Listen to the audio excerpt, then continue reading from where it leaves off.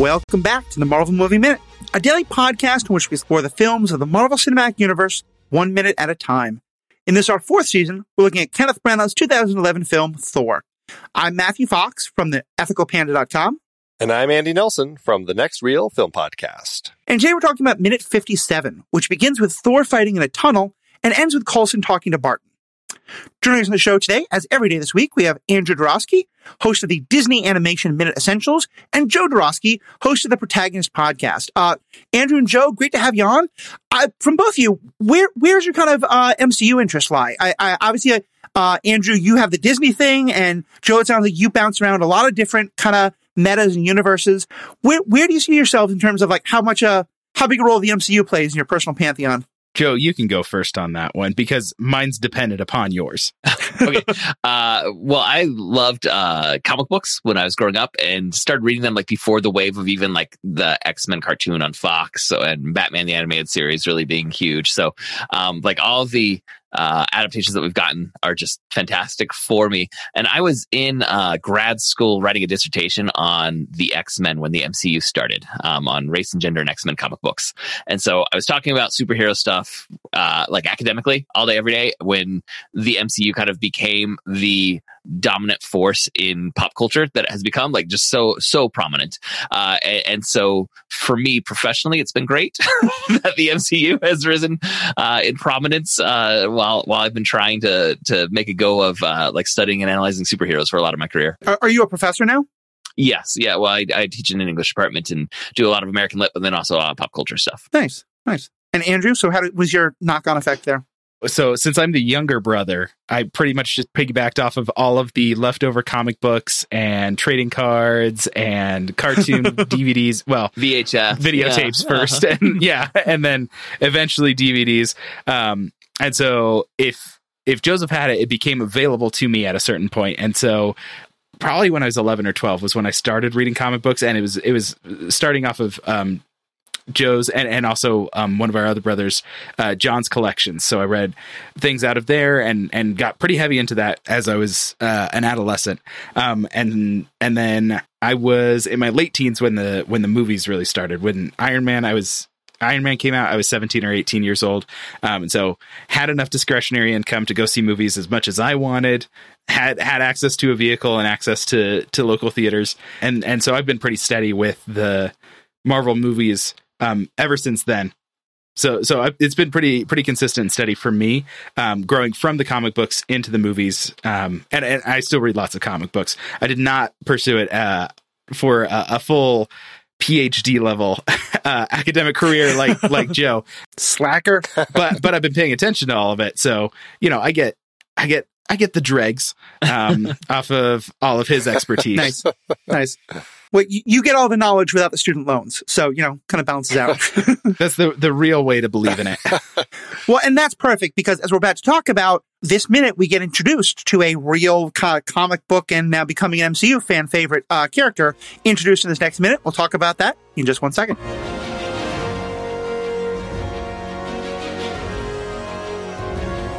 Have you ever heard of Patreon? Like so many podcasters out there, we are a fan. And we find it to be a great platform for our fans to support us by becoming patrons.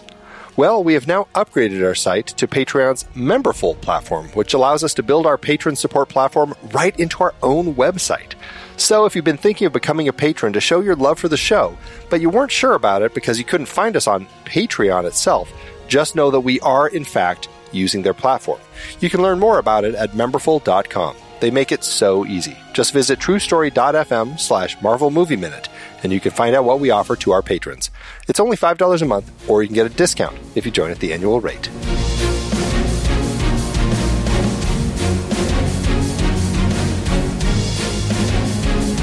So they kind of teased in that last minute, this is when we meet Barton for the first time. We meet Hawkeye for the first time. And we're going to go over minute by minute, but I kind of want to talk about that because he's such an important character now in the MCU. He's going to get his own TV show that actually will have probably already been airing by the time this episode goes up. For the both of you, as or especially for Joe, but both of you as comic book people, and Andy, was Hawkeye a character you knew well before this movie? I knew him as like part of the team, but not as someone who's going to carry his own series. But he's when the Avengers show up, very frequently Hawkeye's going to be a part of the scene that's there, and he never like resonated with me like as like one of the core pillars of the Marvel Universe or the Avengers, but it always makes sense when the Avengers show up that there's Hawkeye, right there. When I was reading comics, it was largely like Spider-Man was mostly who I was reading.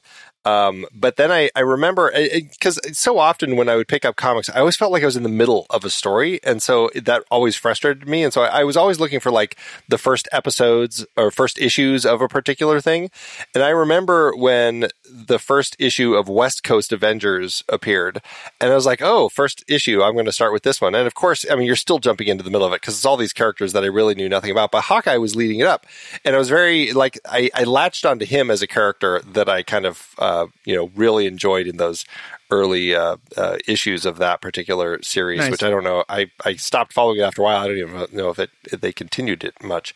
But I always kind of had a thing, like I enjoyed Hawkeye. I never really followed him, but he's always a character that I ended up enjoying to see what they were going to, how they used him. Oh, Andy, your quest to be on the ground floor of a storyline, that really resonates with me.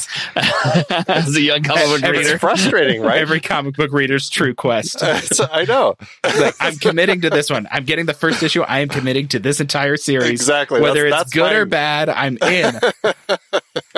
I have found a very easy way to do it. You just don't read comic books and start with Netflix episode 1, like Daredevil, Jessica Jones. I did actually read all the Jessica Jones comics, but that's another story. And so Hawkeye is someone who first came into the comic books back in 1964. I didn't get to tell my initial exposure to Hawkeye. Oh, yeah, no, please. My initial exposure to Hawkeye is as a gag. It was because when I was reading comics, I think at the time Hawkeye was dead. And so he wasn't in any of the Avengers stories going on. And so the way I got to know him was in these little joke strips they would put into the comics sometimes. And they've got collections of them, like Mini Marvels is some of the stuff that I've seen now. But at the time, I think it was called Bullpen Bits. And so it was like these Charlie Brown-esque, 4-panel joke strips. And it would always be about like Hawkeye feeling like he's having an inferiority complex next to Captain America. I was like, I don't know who this guy is in the blue and purple. I guess that's Hawkeye, but I guess he feels like he's got a bone to pick with everybody. I don't know. And so that's all I knew Hawkeye as initially, and then read him in a couple of comics. But mostly I just kind of like knew about him in the metatextual way, right? Like I know Hawkeye's part of Avengers, but without having read much for him.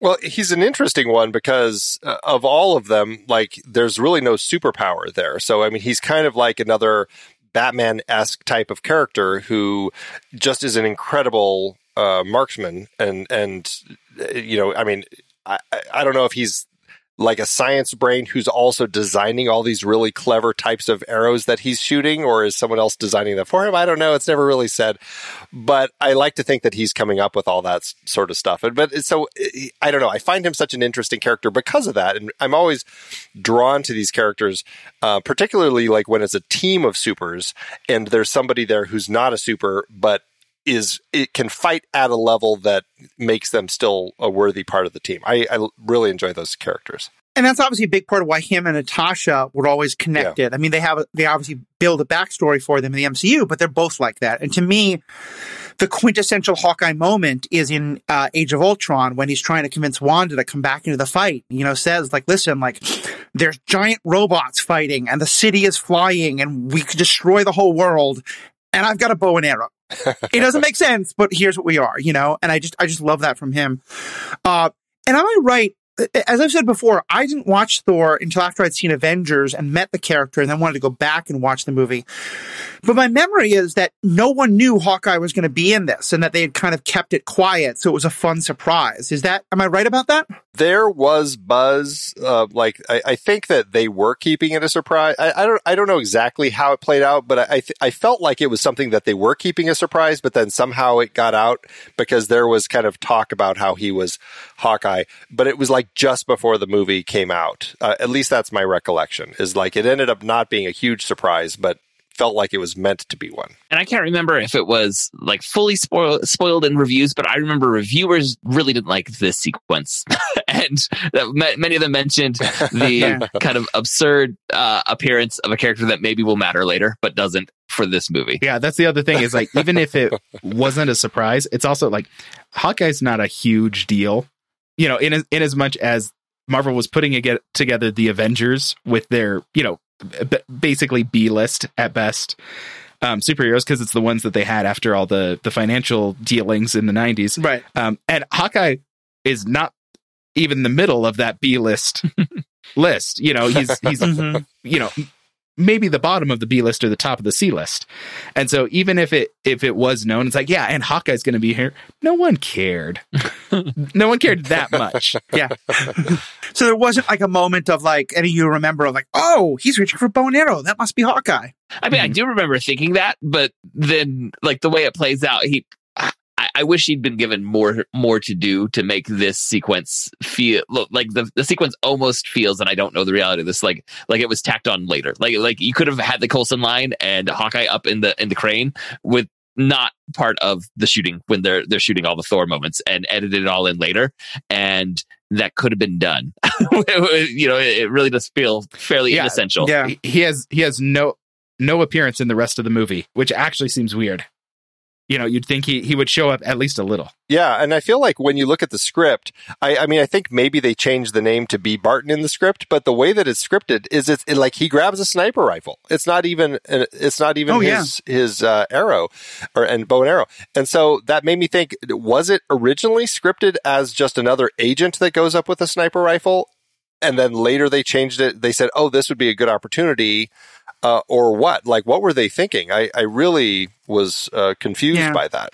And I definitely want to get to that when we go through the minute itself, because that scene of him reaching for a gun first, I don't understand what we learn about the character later. But just to kind of as one more part of it, I know often on this podcast, we like to really dive into who the actor is as well. And Annie, I want to let you take that away in just a second. But first, I'm trying to remember, was Jeremy Renner a big deal? Yeah. At this point? Because I think he was. And I guess that alone would have been a little like, oh, it's Jeremy Renner. So the character's supposed to matter, but he has 3 lines. What's going on here? Well, and to the point where it's an uncredited role. Like it was meant to be kind of like this sort of surprise sort of thing. And this was the early days of kind of Feige's vision. So I don't know exactly how that worked as far as paychecks and everything. Like the fact that he wasn't credited and it was just meant to be kind of this bit part. Does that mean he got a smaller paycheck, but he got committed to all these bigger films? I don't know. But yeah, I mean, he certainly had been, at least since 2008, with a film that I'll mention here in a second, very popular and kind of somebody that people would recognize. And I'll mention it now because I always do the IMDb game when our new actors appear in the film. I don't think Joseph and I have gotten to do this before.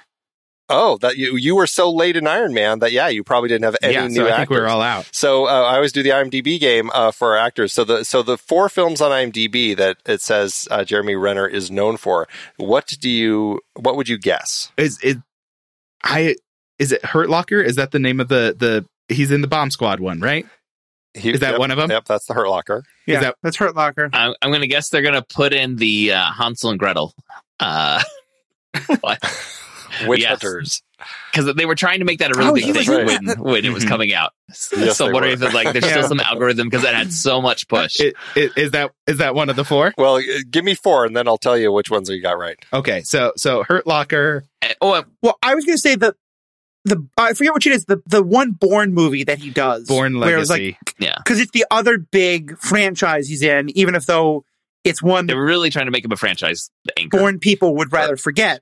But And then Avengers, right? It's going to be Avengers. Well, yeah. Which Avengers? Yeah, though? I'm going to guess the Because, first Avengers. I'm going to say Age of Ultron. I think Age of Ultron's a bigger movie for him. Yeah, but I could also go for Endgame. And see, I would actually say Endgame because I think I would say it's going to be Avengers, Endgame, Hurt Locker, and Bourne. That's my four. But they always have a weird one. What do you? For me, that's the Hansel and Gretel. So Avengers, Hansel and Gretel, Bourne, and Hurt Locker. I'll say Hurt Locker. I will say Age of Ultron, Hurt Locker, and Hansel and Gretel because I can't think of. Wait. Tag. He was in Tag. That's gonna be my fourth one. He was in Tag. That was a great movie. Tag? It's about the grown-ups who are still playing the game of tag, and they run around tagging each other. It's so fun. And he plays like it's like action hero level tag in it. Yeah, I heard about this. So yeah, okay. So funny. Sounds like a Community episode. All right. Well, Hurt Locker, you all got. That's the first thing on his list. That was where he kind of came into prominence. Catherine Bigelow's film from 2008. And then none of you remembered that he was in The Town, Ben Affleck's movie. That would be the second one that he was known for. The second one he got an Oscar nomination for, and that was 2010, the year right before this. The third film is Wind River, which came out in 2017. A great film with him and Scarlet Witch herself, as they're trying to solve a murder on a reservation up in Wyoming. Now that you mentioned that one, that does ring a bell. Yeah. It's a great movie. And last but not least, it is The Avengers, the first of the Avengers films that he's known for. So it doesn't have one of the weird ones on the list. Every once in a while it happens. But they're making Avengers the weird one. I guess so, right? Yeah. Which is weird. Matt Damon can rest safely. Damon's Bourne legacy is quite safe. Renner shall not be remembered. I've done a little research about your question about this. The clip of Hawkeye was released before the film was released. Oh, okay. Interesting. Okay. So I found an article from April. The film came out in May. This is from Collider. New Thor clip reveals Jeremy Renner as Hawkeye. And they open up by saying, a new clip from Thor has been released, and it gives us our first clips of Jeremy Renner as Hawkeye. The clip showcases a fight between Thor and a guard in the rain. We get a very brief and a little awkward look at Hawkeye. The shot feels like it was filmed later and inserted into the scene. I'm sure that was exactly what Marvel was hoping for when they released that kind of publicity. So some of our take, a decade later, was some of that initial take of like, was this all filmed at the same time? Right. All right. So I should actually probably do something of a minute-by-minute walkthrough, but Hawkeye's just such a big deal that I wanted to start there. So, and just real quick, he first appeared in Tales of Suspense, number 57, in September 1964, created by Don Heck and Stan Lee. And he was a villain at first. Who was he? Was it Iron Man that he was? That is my memory. I can't remember that he's fighting Iron Man. Right. I mean, I feel like in comic books, you reverse the old saying, you either die a villain or you stick around long enough to become the hero. Like, it's a total flip of the old. Okay, but it worked for Loki in the shows, in the movies. Definition of work, but that's a different story. Yeah, right. All right, so we start with Thor kind of taking out the guards we left him with last time. He's running along the hamster cage, and I just love that we get the shot of him in the shadow, like through the we see the hammer that way later, but I think it's such a great way of like reminding us like he's in this like little space in the midst of everything else that's going on. Mm-hmm. I cannot figure out like where he is at any given time. Like it seems like he turns way too many corners throughout this process, but it is a great shot to see him like inside that, and like it's the right level of translucent. Mm-hmm. Yeah, the translucence is cool, and when you do see him kind of through that wall, it's neat to see like the figures kind of moving through there.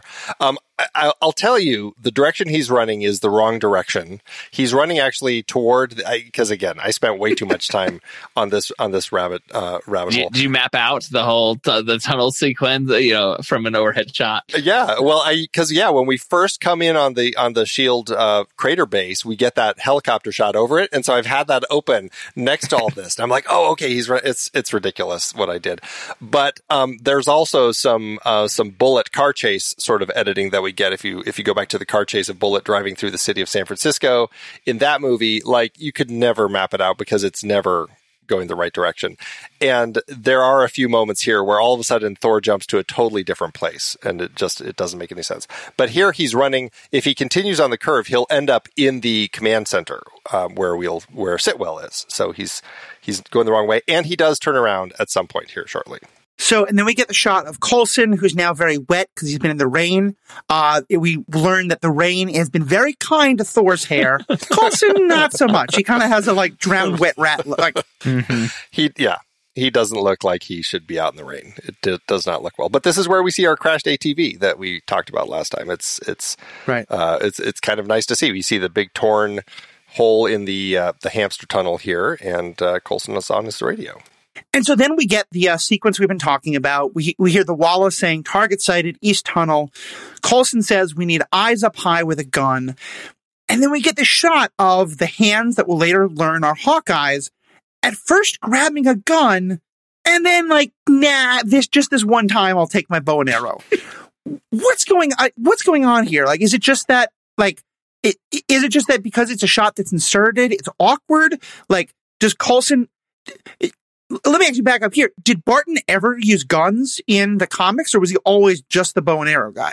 Yeah. I think he's capable. He's proficient. Yeah, but he's iconically, it is strictly guns. Strictly bow and arrow. He's not known at all for being a sharpshooter with guns. He is the bow and arrow guy. He's the Marvel version of Robin Hood. Okay. Yeah, and he uses guns some in the MCU, but not often. This feels like one of those moments that is not internally motivated by the character. This is to tell the audience something about the character, right? This is gonna be staged in a way that the audience is like, okay, this is, he was ordered to go get a gun, but he's actually grabbing the bow and arrow. Whereas it feels like Clint Barton, as we know him now, would have, like, without even pausing, walked by and snagged his bow and arrow and been on the way. Mm-hmm.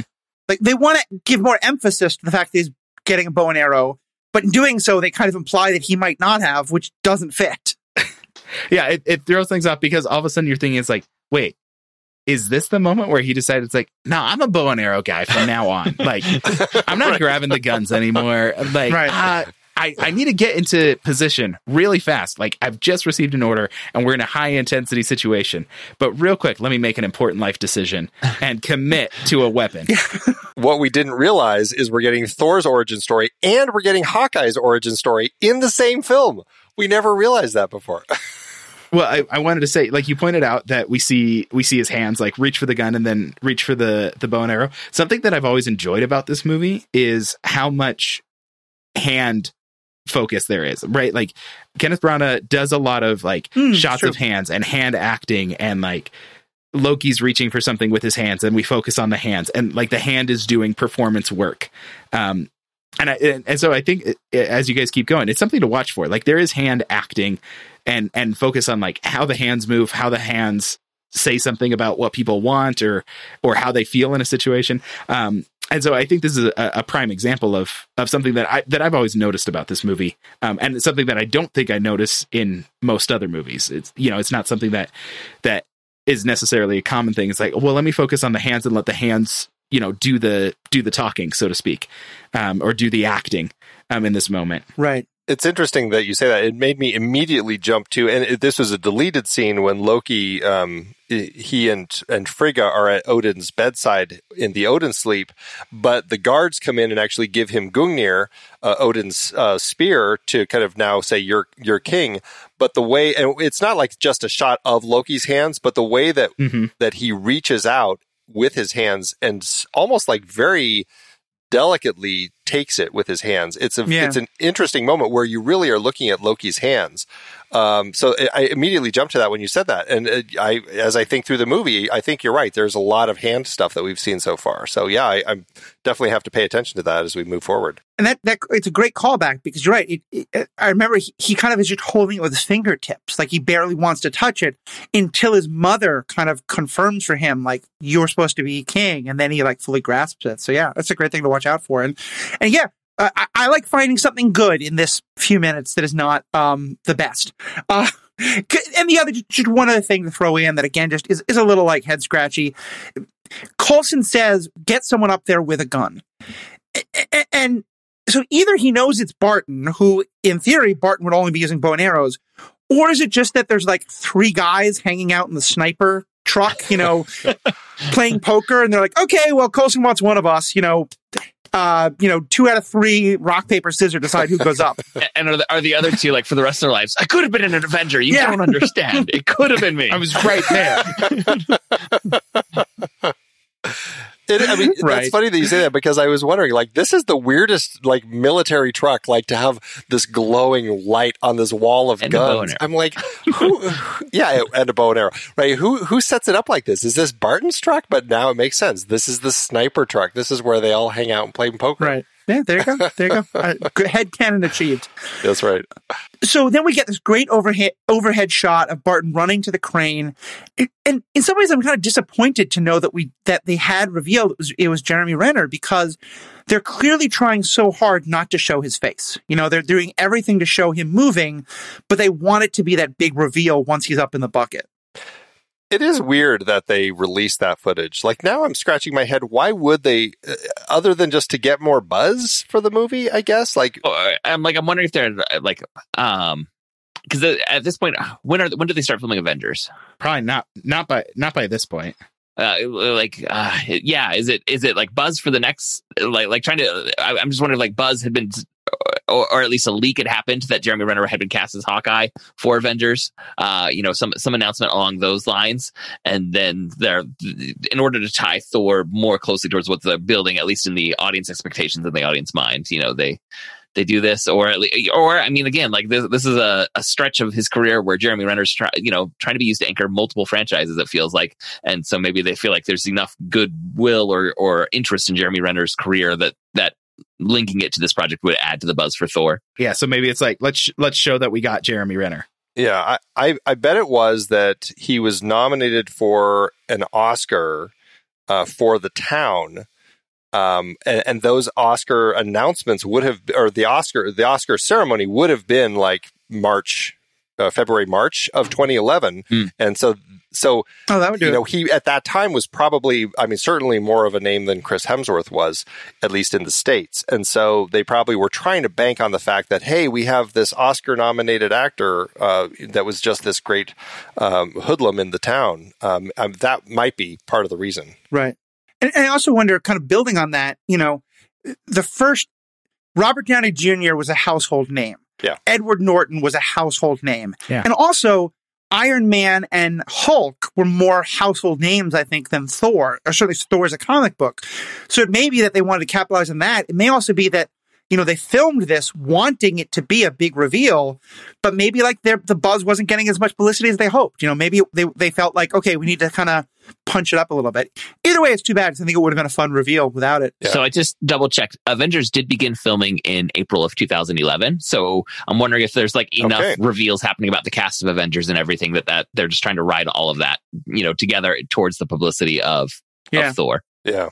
Yeah. Right. Well, there's a new book that just came out that might answer it. Andy, if Next Reel wants to buy me a copy, I'd be happy to look through it. Because it is not a cheap book. No, it is not.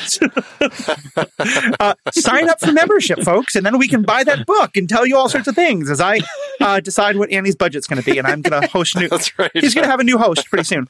Anyway, though, so then we do. He also tosses the bow into the bucket, which is a little like kind of chucks it in there. Yeah, those things are very finely calibrated. Well, and as the person who's like, that's his livelihood, he's, maybe not. I mean, he might have just decided, I'm going to be a bow guy, and he doesn't know how to treat it. Who knows?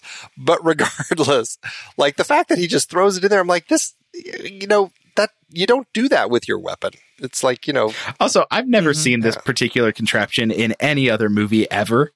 Where it's like, I need a sniper in position, put him on a crane in a exposed bucket wire cage. One that's dangling freely and getting blown about by the gusts of wind. This is mobile. Like, snipers can't spot from that. Like, in the rain, that's really above. A lot of challenge for a sniper.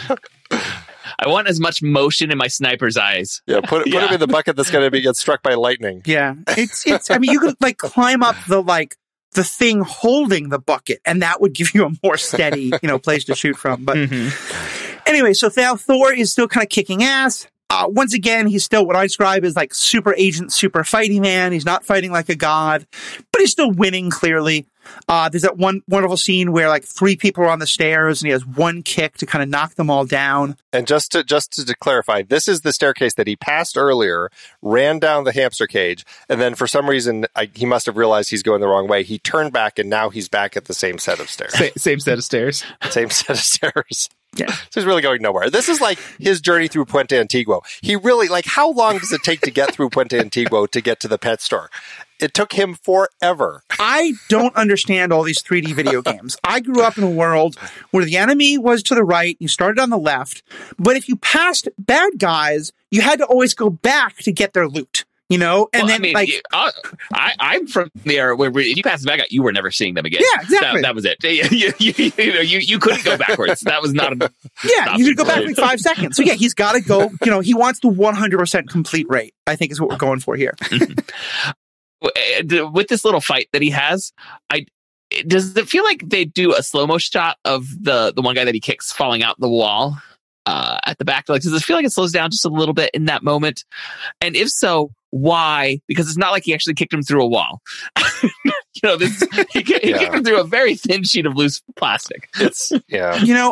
I feel like in a world where Zack Snyder exists, the bar for unnecessary use of slow-mo has been set so this doesn't even occur to me, in terms of where the bar for unnecessary slow-mo is now. And we'll certainly have some slow-mo later in our week to talk about, because some of it makes sense and some of it I'm like, well, now it doesn't make sense anymore. What are you doing, Ken? Yeah.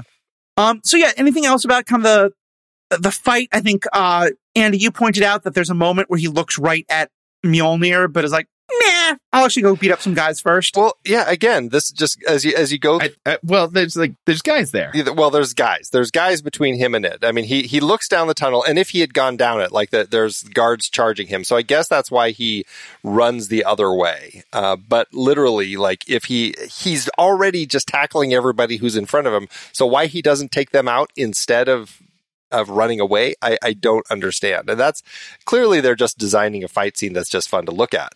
But it's one of those things where I'm like, he kind of has, I don't know. I think he has a sense as to where he's going. Sometimes it seems like he does. Sometimes I don't really know. It's like, I saw a video essay where they were trying to track the car chase scene with Joker in The Dark Knight. And they're like, if you do any work to try and lay this into a linear actual, set of actions that were one after the other, when you step back and look at it from above, this made no sense at all. You could process it, but when you're in the moment just following the action, yeah, sure, this all works. Thor's in a fight on his way to Mjolnir, right? As someone who grew up in New York City, the number of times I saw people in movies or TV shows going the wrong way up one-way streets, not to mention the incredible price of the rents that the characters of Friends would have paid, but that's a separate rant for another time. But yeah, I think the idea is you're supposed to just be swept on by it.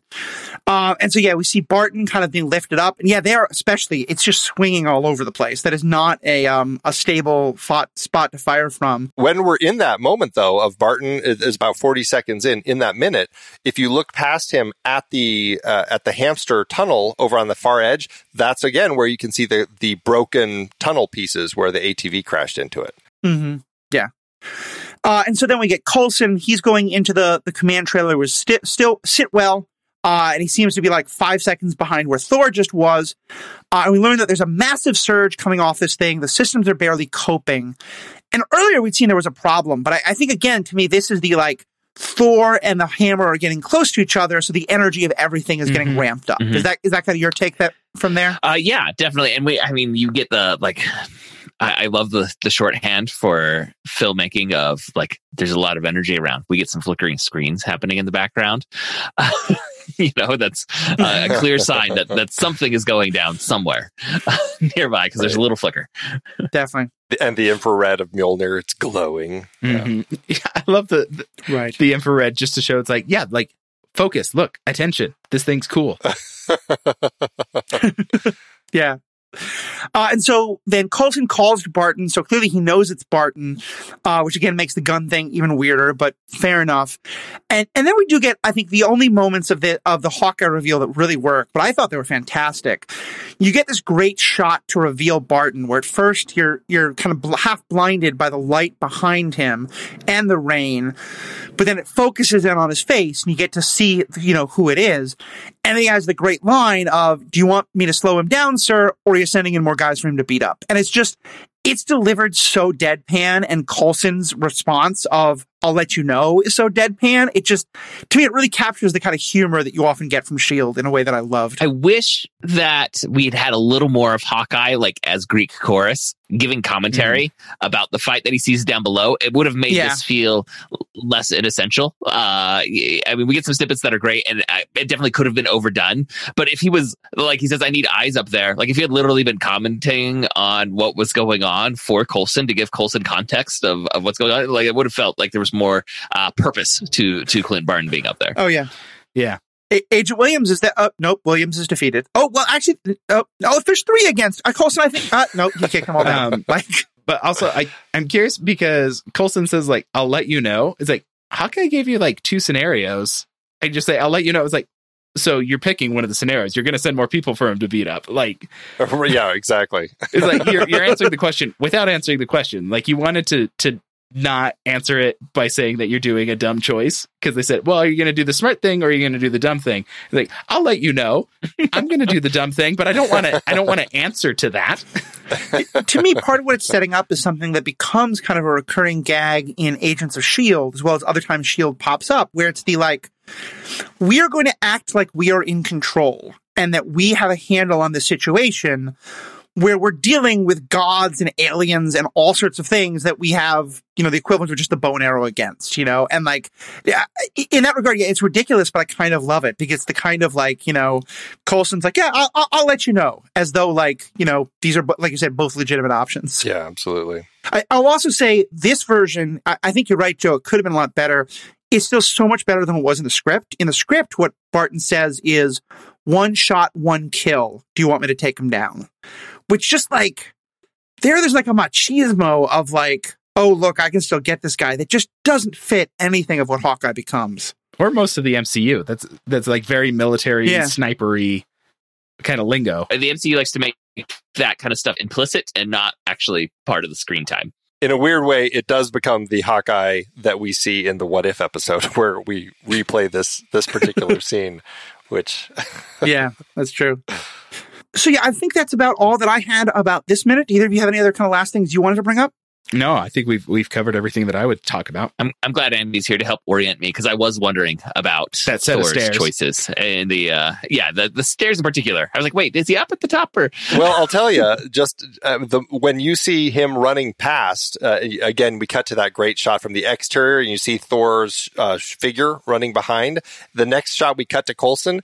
If Coulson turned around, Thor would literally have been right behind him. Like, that's exactly where Thor is. It's like nobody knows. And Coulson's right, or Barton's right above him.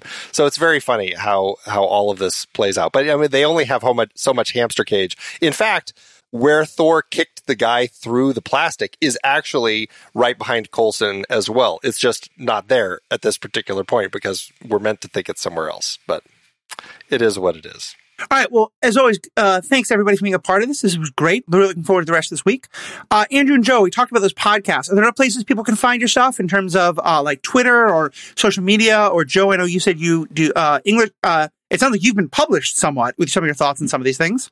Yeah. So I've edited a series of essay collections called The Ages of Superheroes, where they're all essays on different the appearances of the superhero in different points in their history. So like The Ages of Superman, you get one essay that's about him in the Golden Age with World War II stuff, and then one about him during the Vietnam era, and what's different about these stories with Superman. And I've edited about 10 of those essay collections at this point. So if you have any interest in comic book superheroes and kind of an academic contextualization of what seems to be influencing some of the stories that are being told, you can look into those. Awesome. I have not published any essay collections, but as far as social media goes, all of our stuff is at DisMinute. So at DIS Minute on Instagram and Twitter and all of that. Awesome. And of course, you can find all of the Next Reel social media on our page. And we always want feedback. It's fun to get to converse about this with me and Andy, with our guests. But I really love when I get to hear like what the fans think. Like, what'd you love about this minute? I would love to hear from people like, what was it like for you when you first saw Hawkeye? Did you have a kind of great moment of recognition? Was there like, what in the world is Jeremy Renner doing in this? What'd you think? Let us know. So please check out all the great things that the people here have talked about that we're creating. Please check out all the other things on the Next Reel family of podcasts and on the Superhero Ethics family of podcasts. And most importantly, have a great day. Until next time, true believers.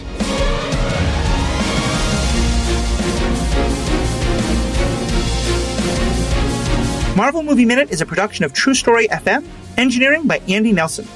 This season's music is One Last Ride by Martin Puringer. Find the show at truestory.fm, and if your podcast app allows ratings and reviews, consider doing that for this show.